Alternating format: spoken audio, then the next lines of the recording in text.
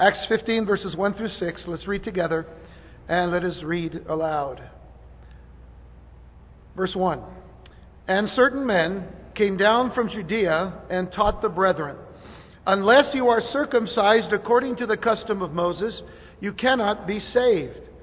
Therefore, when Paul and Barnabas had no small dissension and dispute with them, they determined that Paul and Barnabas and certain others of them should go up to Jerusalem to the apostles and elders about this question. So, being sent on their way by the church, they passed through Phoenicia and Samaria, describing the conversion of the Gentiles. And they caused great joy to all the brethren. And when they had come to Jerusalem, they were received by the church and the apostles and the elders. And they reported all things that God had done with them. But some of the sect of the Pharisees who believed rose up, saying, it is necessary to circumcise them and to command them to keep the law of Moses. Now the apostles and elders came together to consider this matter. Shall we pray? Our Father and our God, we thank you for the privilege of opening your word and of studying it, Lord, today. We ask for the anointing and blessing of your Holy Spirit to give us your wisdom, to give us your understanding, to give us clarity of this very important topic today. And not so much dealing with conflict resolution, as we'll see that in the days to come concerning this passage. But most importantly, what the issue was and how that issue today affects us. We ask you, Lord God, to open our eyes, our ears, our minds, our hearts to everything that you have before us today. In Jesus' name, amen. Amen. You all may be seated.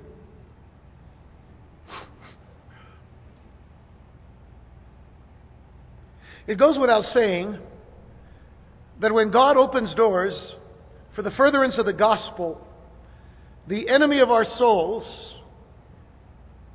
does everything that he can to close these doors in an expeditious or speedy manner. And oftentimes he uses closed-minded believers not only to hinder the progress of the gospel, but even to block the way for others. The enemy of our souls, of course, is the devil, who we call Satan. And this is what he tries to do each and every time God opens a door. For example, in 1786, the British Baptist preacher William Carey, known as the father of modern Protestant missions, having laid the burden of world missions before a ministerial meeting in Northampton, England, was responded to rather harshly by one Dr. Ryland, who said to Carey, young man, sit down. When God pleases to convert the heathen, he will do it without your aid or mine. For some people that may have silenced them, but it didn't stop William Carey. Because Carey persisted. Carey had prayed and sought the face of the Lord. Carey had opened God's Word, had seen the commission given by Jesus to his disciples to go out and make disciples of all nations, baptizing them in the name of the Father, the Son, and the Holy Spirit. And he, having seen himself to be a disciple of Jesus Christ, was no less desirous of wanting to fulfill that calling. And so Carey persisted in praying and in pleading and in plotting and even in his preaching for the message that is entitled, Expect Great Things from God, Attempt Great Things for God, a message by William Carey to his church, not only resulted in the Baptist Missionary Society, but was the springboard for his missionary endeavor in India, where he served the Lord for 41 years. And by the way, never returning again to England. But he served the Lord for 41 years, translating the Scriptures into 40 languages. And just to get a little bit of an idea of the character and the heart of this man, on his deathbed, William Carey called out to a missionary friend, and he said to him, Dr. Duff, you have been speaking about Dr. Carey. When I am gone, say nothing about Dr. Carey. speak about Dr. Carey's God. That charge was symbolic of Carey, considered by many to be a unique figure towering above both contemporaries and successors in the ministry of missions. But he had to overcome that desire to close a door that God had already began to open for this missionary. So doors had opened. In our last study of chapter 14, doors had opened to the gospel of Jesus Christ among the Gentiles, which had been reported by Paul and Barnabas. And by the way, we see that in Acts 14 verse 27, just a couple of verses before our chapter here today. It says, "Now when they had come and gathered the church together there in Antioch of Syria, they reported all that God had done with them, and that He had opened the door of faith to the Gentiles." God had opened the door of faith to the Gentiles. But as we enter into chapter 15, they are now facing the same challenge of closed-minded, legalistic teachers who sought to hinder the growth and advancement of the gospel of grace among Gentiles. And you'll notice again in verse 1 that it says, "And certain men." I don't know if some of you remember this, but not too long ago, not too many weeks ago, I did a series of studies based upon Jude verse 4 that began very similar. That certain men, Jude said, had crept in unnoticed into the church. Certain men. I think that particular phrase is very important here. It says, "And certain men came down from Judea and taught the brethren, unless you are circumcised, according to the custom of Moses, you cannot be saved." Unless is the key word here. Unless you are circumcised according to the custom of Moses, you cannot be saved. One of the most difficult things for human beings to grasp and to take hold of in their minds is the freeness of God's salvation. The freeness of God's salvation. In other words, grasping the doctrine of salvation by grace alone. And the main reason is because they always want to add something to it. People always feel like they have to add something. This is free, I know, but somehow I need to add something to this. And we may ask the question, how can it be that the believer in Jesus Christ is justified by faith and justified on the ground of the finished work of Christ and on nothing else? How can it be? Now, this may sound rather bold to some, but it is in no way less than the truth to say that if a person is trying to add anything to the work of Christ for salvation, then that person is not saved and is operating under a seriously grave misunderstanding and error. And I stand on that statement. And this is the reason. Because the mindset of man, the mindset of human beings is, their response to that is, well, of course you need the grace of God to be saved, since no one can save himself, but you still have to do something. And someone will come along and say, that something may be baptism. Yes, you're saved by faith, but you must be baptized to get to heaven. Well, our answer to that is this. We practice baptism, but not as a means of salvation. Another person may say, grace may save us, but it is mediated through the sacraments. And you must partake of the Lord's Supper to have divine life. Our answer to that is, we do observe the Lord's Supper, but not as a means of salvation. Yet others will say, yes, we're saved by grace, but God saves men through the church. And you must join this particular church if you want to be saved. Our answer to that is, we believe in the church. We believe in the body of Christ. But the church does not save. Nor does it have anything to do with the putting away of sin. There are other voices out there. If you want to be saved, you must speak in tongues. Anybody ever heard that? I have. If you want to be saved, you must speak in tongues. If you want to be saved, you must do good works. If you want to be saved, you need to dress and act and pray and worship just like we do. May I say to you that absolutely nothing is to be added to the propitiatory work of the Lord Jesus Christ. Nothing is to be added to the atoning sacrificial work of the Lord Jesus Christ as the ground of our salvation. Not one thing. Ephesians chapter 2, verses 4 through 9. And in reality, we should read from verses 1 down, but because of time, I want to start right here because of this one word, but God. But God, who is rich in mercy because of His great love with which He loved us. And notice verse 5. Even when we were dead in trespasses. What can anybody do? And of course this is speaking of spiritual deadness. But nonetheless, if we're spiritually dead, what can we do? Nothing, because we're dead. There are no spiritual zombies.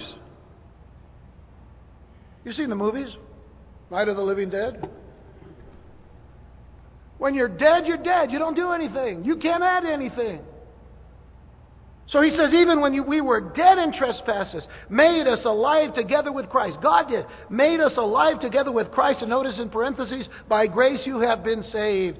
And raised us up together and made us sit together in the heavenly places in Christ Jesus, that in the ages to come He might show the exceeding riches of His grace in His kindness toward us in Christ Jesus. And notice verse 8, for by grace you have been saved through faith, and that not of yourselves. It is the gift of God, not of works, lest anyone should boast.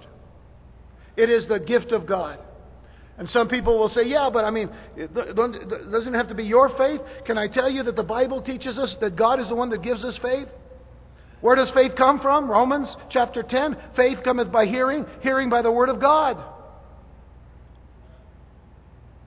You've been saved through faith, and that not of yourselves. It is the gift of God. You say, but don't we have to repent? Yes. Did you know that repentance is a gift also? That the Lord might grant us repentance is a statement that Paul made to Timothy in 2 Timothy chapter 2. Even repentance itself is a gift that God gives so that we might be saved. But God has done everything. There's not one thing we can add to that. Turn to Titus chapter 3, verses 3 through 7. I think you finally are beginning to realize that this is all fundamental, foundational teaching. It's going back to the basics for just a little bit here to establish what we're going to see in chapter 15. But in Titus chapter 3, verses 3 through 7, it says, for we ourselves were once foolish. By the way, remember we were dead? We were also disobedient? And we were also doomed. That's what you read in the first 3 verses of Ephesians chapter 2. We were dead, we were disobedient, and we were doomed. And with that, what do we add to our salvation? Nothing. Okay, we ourselves were also once foolish, disobedient, and deceived, serving various lusts and pleasures, living in malice and envy, hateful and hating one another. But, and there's that word again, but when the kindness and the love of God our Savior toward man appeared, notice verse 5, not by works of righteousness which we have done, but according to His mercy, He saved us. Through the washing of regeneration and renewing of the Holy Spirit, now we see the whole of the Godhead in the salvation of men. Through the washing of regeneration and renewing of the Holy Spirit, whom He poured out on us abundantly through Jesus Christ our Savior. And notice verse 7, that having been justified by His grace, we should become heirs according to the hope of eternal life. Not one thing that we can add to our salvation. In Romans chapter 5, verse 1, Paul says, therefore, having been justified by faith, we have peace with God through our Lord Jesus Christ. We were at war with God before we came to Christ. But when Christ conquered us, peace finally came. And if you jump down to verses 6 through 8, it says, for when we were still without strength. By the way, when you're without strength, what does that mean? You can do nothing. I think the scriptures are so clear to draw that picture for us, that there is nothing that we can add to the salvation that comes through the finished work of Jesus Christ. When we were still without strength, in due time, Christ died for the ungodly. Aren't you glad that it doesn't say that Christ died for the ones that worked real hard not to be ungodly? Because if that would be the case, then He would not have needed to die, because We worked our way out of ungodliness. No. We were dead. We were doomed. We were deceived. We were disobedient. And we needed Him to die for us. Yet perhaps for good men someone would even dare to die. But God demonstrates His own love toward us in that while we were still sinners, Christ died for the ungodly. What can we add to our salvation? Or better yet, what good thing can we bring to add to our salvation? Not one thing. If anything, we bring only one thing, and that is our dirty, stinky, rotten sin. Well, that's nothing for us to be very proud of in bringing to our salvation. But that's the reason why Jesus died. Because we are sinners. And we needed a Savior. And if this isn't enough to convince us, let's look at what Jesus said or what was said of Him. Of course, you all know John 3:16. Let's look at verses 16 and 17. For God so loved the world that He gave His only begotten Son, that whoever believes in Him should not perish, but have everlasting life. For God did not send His Son into the world to condemn the world, but that the world through Him might be saved. And then, of course, there is that classic verse of Scripture. Jesus Himself saying to His disciples, in particular to one disciple, I am the way, the truth, and the life. No one comes to the Father except through me.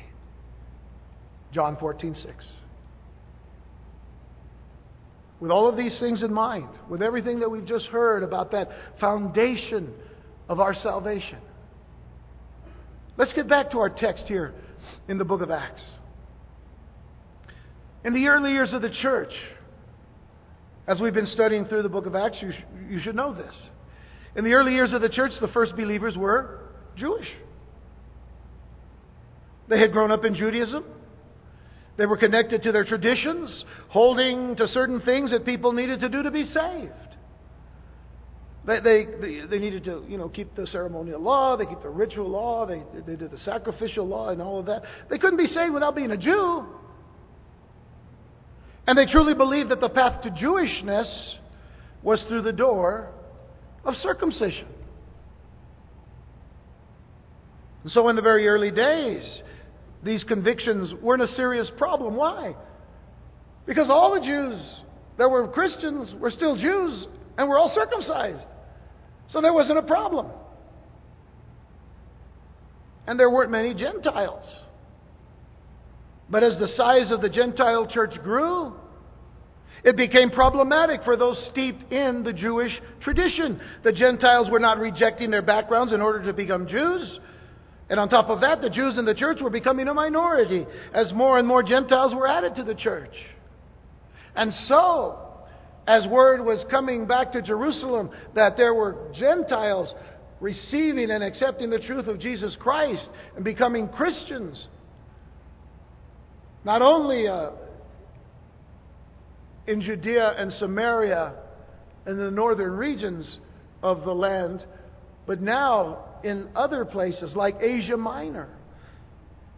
A settlement established for the church in Antioch, and from there they sent off Paul and Barnabas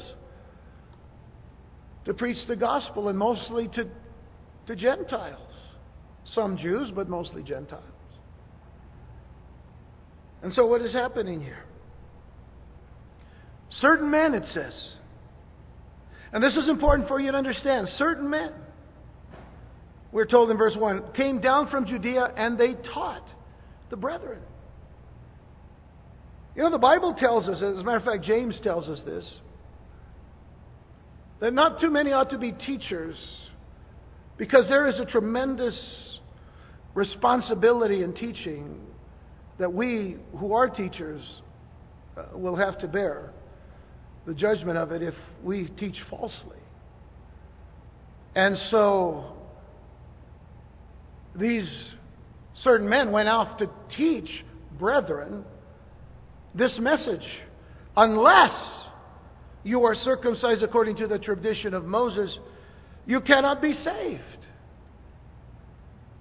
And here is the cry of false teachers and false teaching even to this day, even to the day in which we live. It is unless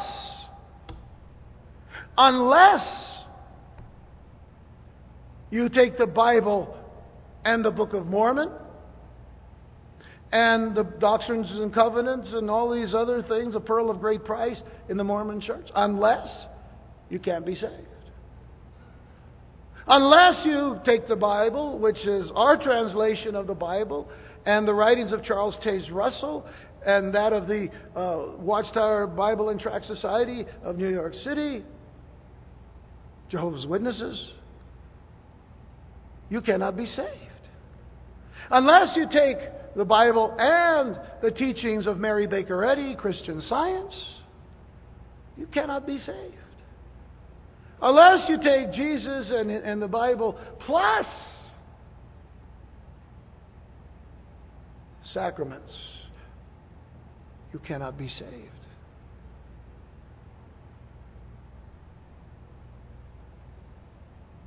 This is very critical here. These certain teachers, Jewish Christians who were often called Judaizers, because they wanted to bring everyone back, whether Jew or Gentile, they needed to come back to the issue of being Jewish before you're a Christian.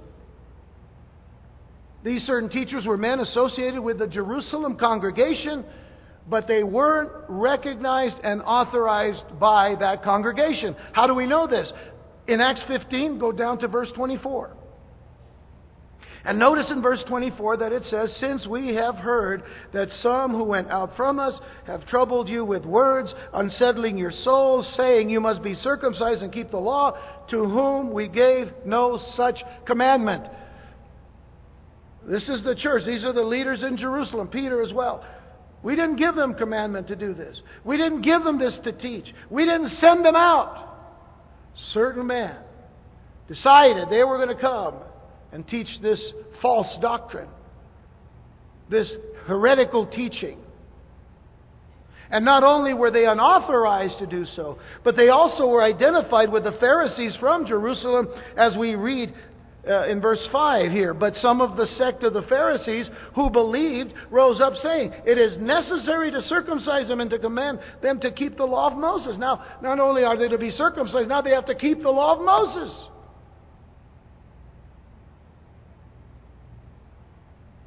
And so these teachers were false brethren who wanted to rob the Jewish and the Gentile believers of their liberty in Jesus Christ. And Paul, who was a Jewish believer, would write of this in his letter to the Galatian churches. And in Galatians chapter 2, verses 1 through 5, I want you to notice this. We're going to come back to this next time as we expand our view of chapter 15. But here it says, Paul writing to the Galatians, "Then after 14 years I went up again to Jerusalem with Barnabas, and also took Titus with me. And I went up by revelation and communicated to them that gospel which I preach among the Gentiles, but privately to those who were of reputation, lest by any means I might run or had run in vain." In other words, he took it to the leadership of the Jerusalem church privately so that they could hear how he did it, what he did, what he said. And then notice verse 3, it says, "Yet not even Titus, who was with me, being a Greek, or Gentile as it were, was compelled to be circumcised. And this occurred because of false brethren secretly brought in, who came in by stealth to spy out our liberty which we have in Christ Jesus, that they might bring us into bondage, being those certain men." And we could actually call them secret agent Christians. Stealth and spies. And notice in verse 5, "To whom we did not yield submission, not even for an hour, that the truth of the gospel might continue with you." We didn't yield to that false teaching, not even an hour, to continue to give you the truth of the gospel. Later on in that same book, Galatians 5 verse 1, Paul says, "Stand fast therefore in the liberty by which Christ has made us free, and do not be entangled again with a yoke of bondage. Do not be entangled again with the yoke of bondage. Folks, their ignorance was not so much in the law of Moses as it was in the relationship between law and grace. These were Jews who were trained to respect and obey the law of Moses. And it is important to note that Paul's letters to the Romans, Galatians, and Hebrews had not, they had yet to be written. So out of all of this will come these particular letters. All in all, it was a time of transition. And we know, depending on what it is that we find ourselves being in, where transition is necessary, that any time there is transition, it's a difficult time. And this was a transition. It was what some have considered to be a great turning point in the history of the church, to confront these particular issues, to confront these errors and these teachings. And so such a time like this, and such a transitional time like this, is a difficult time. And we're going to deal with that as we get into the rest of this particular chapter. But now let's consider what these legalists were actually doing and why they were so dangerous. Primarily, they were attempting to mix law and grace and to pour the new wine, as it were, into ancient brittle wineskins, as Jesus described in Luke chapter 5, verses 36 through 39. As Jesus speaks this parable, he says, "No one puts a piece from a new garment on an old one.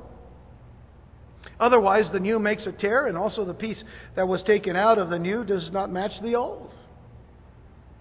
Sounds like the clothes we used to wear in the 60s. Putting patches all over the place and whatnot. But then it says in verse 37, "And no one puts new wine into old wineskins. Or else the new wine will burst the wineskins and be spilled, and the wineskins will be ruined." An old brittle wineskin, if you put new wine has, it's still fermenting, and in that process everything expands. So if you have a brittle cover, that thing's going to burst. But it says, verse 38, "But new wine must be put into new wineskins." Why? The new wineskin is still, it's still supple, it still has room to expand, and so whatever is inside that expands, it just expands with it. So the new wine must be put into new wineskins, and both are preserved. And no one, having drunk old wine, immediately desires new, for he says, "The old is better." That's for another time. So this is what they were attempting to do. They're trying to put new wine into old wineskins.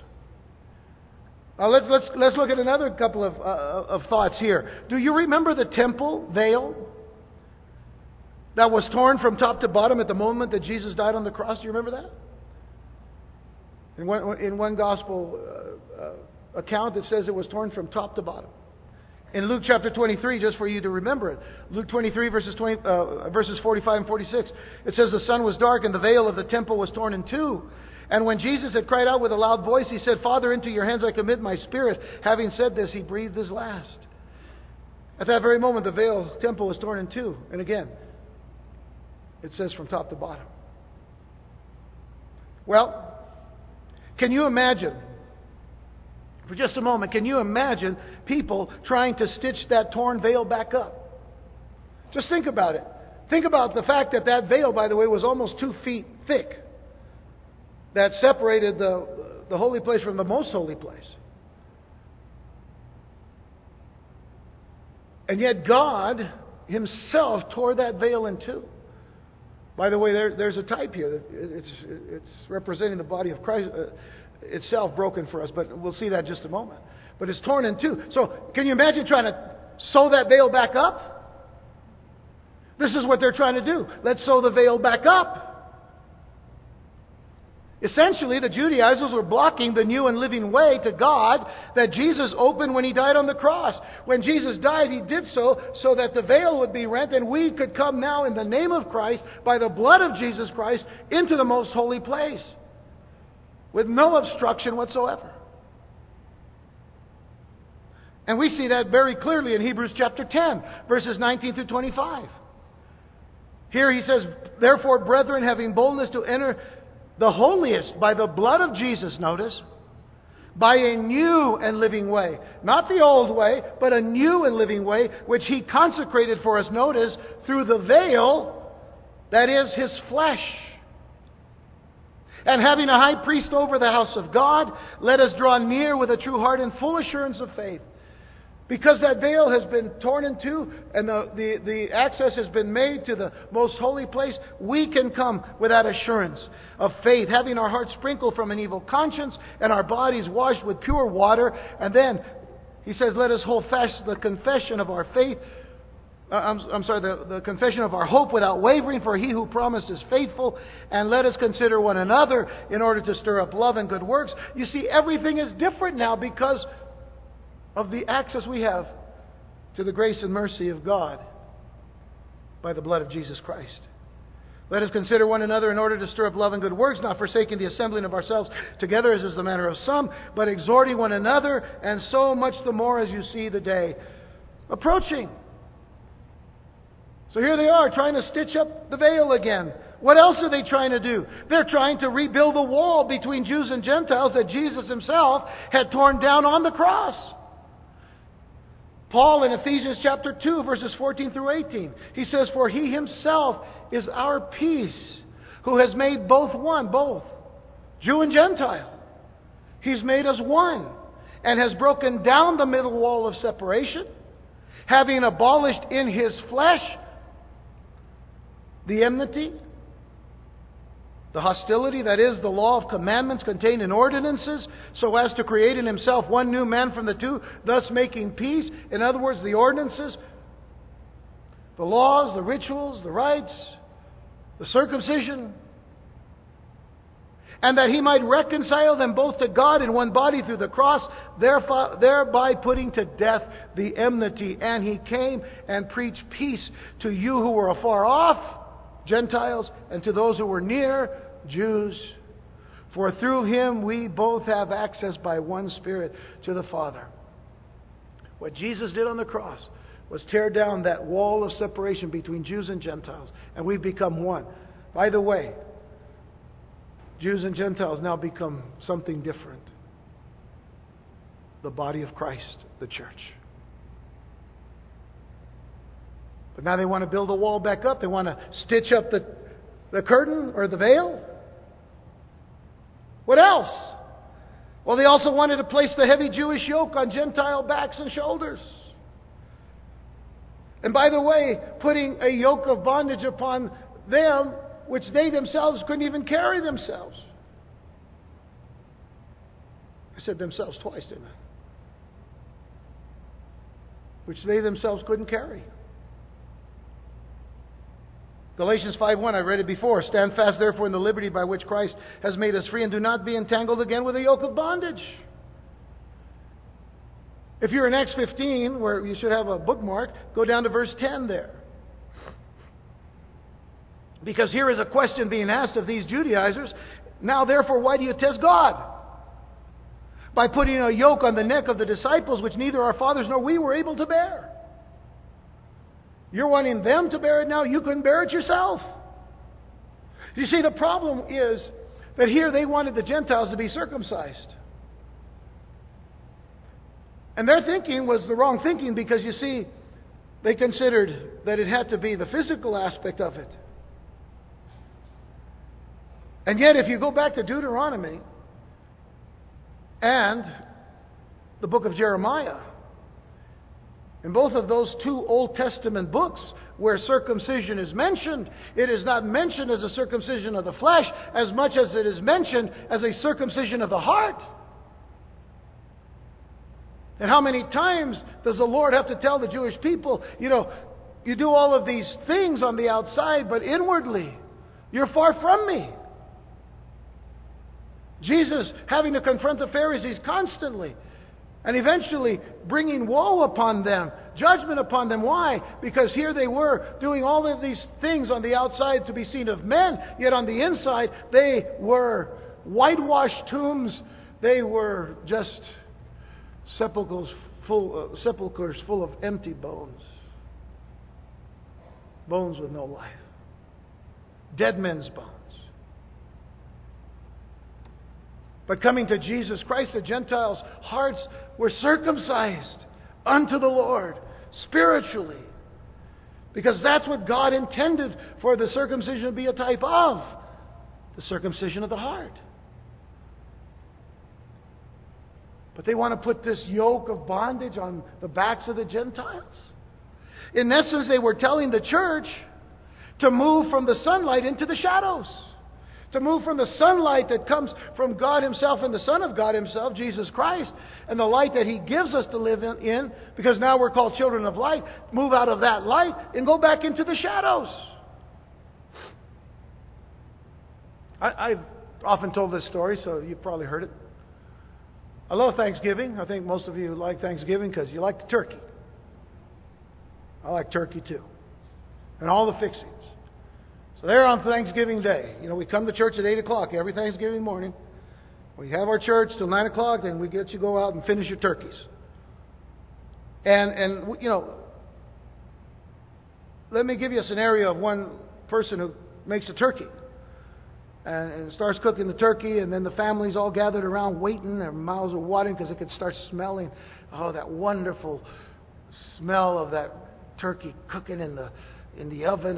And then the fixings are starting to be made, and you've got the cranberries, and you've got the yams, and you've got everything else that you add to it, frijoles or whatever else, You got all these things going on. It's cooking, man. And I mean, you're just like, you're turning the TV on to watch the football, but your mouth's watering, so you got to go out and get some snacks, or whatever, because you're waiting for that turkey. And finally, after all of those, you have to, so many minutes per pound or whatever, when it's all finally done, and the turkey's prepared, and the mom brings it out, she doesn't go to the table, and you're all sitting around the table looking at the middle of the table, but she doesn't go to the table. She goes to the windowsill. She goes and opens the window and puts the turkey on the windowsill. And puts it in just the right place so that the sun, when it shines, hits the turkey and casts the shadow right on the table. And you say, let's eat. And you're sitting there, eat what? Well, there's the shadow of the turkey. Isn't that the most ridiculous story you've ever heard? You start attacking the windowsill. But you see, what were they saying? Here's the shadow of the turkey. There's the shadow. You don't want the shadow, you want the substance. Bring that turkey over here. Most of you know Psalm 23. David, when he speaks of walking through the valley of the shadow of death, a lot of people misread that particular passage, or they just say, David talks about going through the valley of death. No. He talks about going through the valley of the shadow of death. Though I walk through the valley of the shadow of death, I will fear no evil. Thy rod and thy staff, they comfort me. The valley of the shadow of death. What can a shadow do? Has anybody ever been hurt by a shadow before?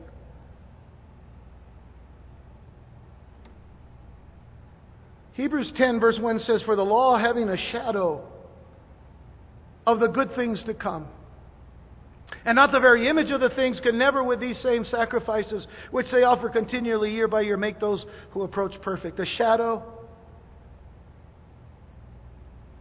and the sacrifices, then time and time and time and time again, can never make those who approach perfect. It isn't the shadow. Colossians chapter 2, Paul clarifies, verses 16 and 17. So let no one judge you in food or in drink, or regarding a festival or a new moon or Sabbaths, ordinances, ceremonial law. Verse 17, which are a shadow of things to come, but the substance is Christ. The substance is Christ. In so many words, these certain men, these Judaizers, were saying a Gentile must first become a Jew before he can become a Christian. It is not sufficient, it is not enough for them simply to trust Jesus Christ. They must also obey Moses.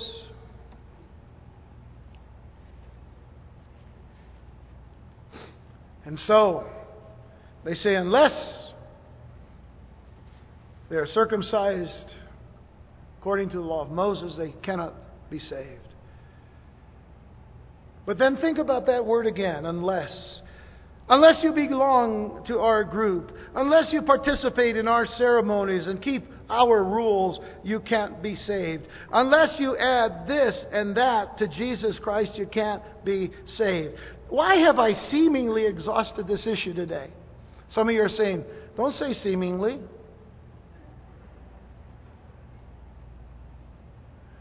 Why have I seemingly exhausted this issue today? Simply because we face the same challenges that Paul and Barnabas and the early church faced. If it isn't adding to Jesus, which is happening a lot today in cults and in other various forms of religious or spiritual activity, if it isn't adding to Jesus, today it is also taking Him completely out of the picture.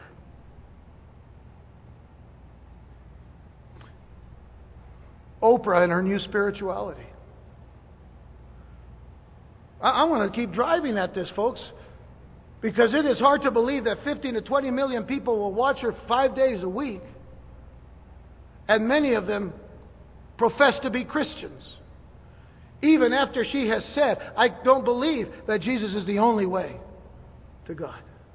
But there are many other ways. Her endorsement of the Course of Miracles, or Course in Miracles, which on her website allows somewhere between 1 and 2 million people to take this course, many of them professing Christians. And then there's the emerging church movement, with its relativistic view that there has to be more than one way to God. We ought not to just kind of, keep this fundamental thing of just preaching Jesus and all. We need to have conversations. And we need to have conversations with Buddhists. And we need to have conversations with others of the New Age movement, because they have things that they could probably add to our spirituality to help us understand Jesus better. That's what a lot of the emerging church people are saying today. Relativistic view. Not an absolute view of Scripture. Not an absolute view of Jesus being the Savior. And some people are calling them the new evangelicals. Oh, and then they also say that we ought to not be so narrow in our views as Christians. Well, I'm sorry, but when Jesus says, I'm the way, the truth, and the life, no one comes to the Father but by me, I believe that. And I stand on that. Because Jesus said it. And I can trust that He's faithful to accomplish everything He says that He'll accomplish. And all these things and many more contribute to the challenge of standing up to the truth of the gospel of Jesus Christ as handed down to us by the apostles. And listen carefully to Paul when he says in Galatians chapter 1 verses 6 through 10, I marvel that you are turning away so soon from Him who called you in the grace of Christ to a different gospel. That is what we are facing today. That is our challenge. Many different gospels. And by the way, he says in verse 7, which is not another. It's false. But there are some who trouble you and want to pervert the gospel of Christ. But even if we, notice how he puts himself in this picture, even if we, or an angel from heaven, preach any other gospel to you than what we have preached to you, let him be accursed. Let him be accursed. As we have said before, so now I say again, if anyone preaches any other gospel to you than what you have received, let him be accursed. Twice in 2 verses. Consecutive verses. For do I now persuade men or God? Or do I seek to please men? For if I still please men, I would not be a bondservant of Christ. I'm not here to please men. I am here to please God. And the only way, the best way, the one way to please God is to stand on His truth and to proclaim His truth. The truth is, Jesus Christ died on a cross for our sins. He shed His blood for the forgiveness of our sins. He was buried, and on the third day He rose again from the dead. That is the gospel. That is what we are to preach. Jesus Christ is alive. He said, I'll not leave you as orphans. I'll send you the Holy Spirit, and you will have the Spirit in you and upon you and with you. But certain men continue to creep in unnoticed in the church. We have to notice it, folks. We have to get ourselves awakened and begin to notice the problems that are entering into the church, because some of these people creeping in are dressed in sheep's clothing. Why? To cover their deception. But even others in outright wicked garb. There are Christians today accepting New Age techniques simply because it was something given to them at work. Here's a book to increase your productivity as a salesman or as a whatever it may be, a corporate executive or whatever. There's some breathing techniques this will help you. Oh, yoga. This should. Do the whatever. This is all supposed to help your mind. But if you do any major study on this, you realize something. When we meditate on the Word of God so that God will feed us and we are in communion with Christ. When they meditate, when the New Age, the basic New Age technique of meditation has to do with clearing your mind. Well, Satan would love that, wouldn't he? He'd love to clear your mind so he can fill it with all kinds of garbage. We are to fill our minds and our hearts with the wisdom, mercy, goodness, grace, nobility of Jesus Christ and His Word. Well, whatever the case, the desire is really the same. There are two extremes. There are those who creep in to get us to go toward some licentious behavior. Okay, well, with the grace of God, we can do whatever we want. That's one end of the spectrum. The other end says, no, you have to do this if you want to be a Christian. But it all comes back to this whole issue of adding to Jesus. Because in Jude 4 it says, for certain men have crept in unnoticed who long ago were marked out for this condemnation. Ungodly men who turn the grace of our God into lewdness and deny the only Lord God and our Lord Jesus Christ. So whether it's lewdness in licentiousness or whether it's legalism to get our minds off of Christ and what He has done, it still comes down to the same thing. It's an error against the gospel of Jesus Christ. And as we delve into the rest of Acts chapter 15 next time, we do so with the good news. There is good news here. That there was an immediate confrontation to the error brought in by those certain men. I'll read it to you, and this is where we're going to pick up next time. But in Acts 15 verses 2 through 4, notice it says, therefore when Paul and Barnabas had no small dissension and dispute with them. In other words, they heard error and they responded quickly to it. It was no small dissension. It wasn't, well, let's have a conversation about this. That's a key word in the emerging church movement today. Let's have a conversation about this. They said, this is no small thing here. There was no small dissension and dispute with them. They determined that Paul and Barnabas, in other words, those in the church of Antioch in Syria, and certain others of them should go up to Jerusalem to the apostles and elders about this question. So, being sent on their way by the church, they passed through Phoenicia and Samaria, describing the conversion of the Gentiles, and they caused great joy to all the brethren. And when they had come to Jerusalem, they were received by the church and the apostles and the elders, and they reported all things that God had done with them. So, that begins now the rest of the story. But I wanted to lay down this particular foundation. I think it is important for us as believers in Jesus Christ never to lose sight of the basics of our faith. Never to lose sight of the foundation upon which we stand as Christians. And to realize that if we lose that, then we will be vulnerable to any kind of truth, or, well, so-called truth, or any kind of thing that people will throw at us. I don't want you to be vulnerable. I want you to be victorious in Christ and in His truth. And I want you to stand upon that truth. And I want you to know that if you're here today and you're not a Christian, that today is a good day because you have heard the gospel of Jesus Christ. What it is and how it changes our lives. And if you've never prayed to receive Christ, I ask the Lord to minister to your heart right now, to speak to you, to move by the power of His Holy Spirit, to cause you to repent of your sins, to call out to the Lord and to say, Father, forgive me. Forgive me of my sins. I cry out for your mercy, for I have sinned against you and you alone. And I need the salvation of Jesus Christ. I believe that Jesus died for my sins. I believe that He rose again from the dead. I need new life.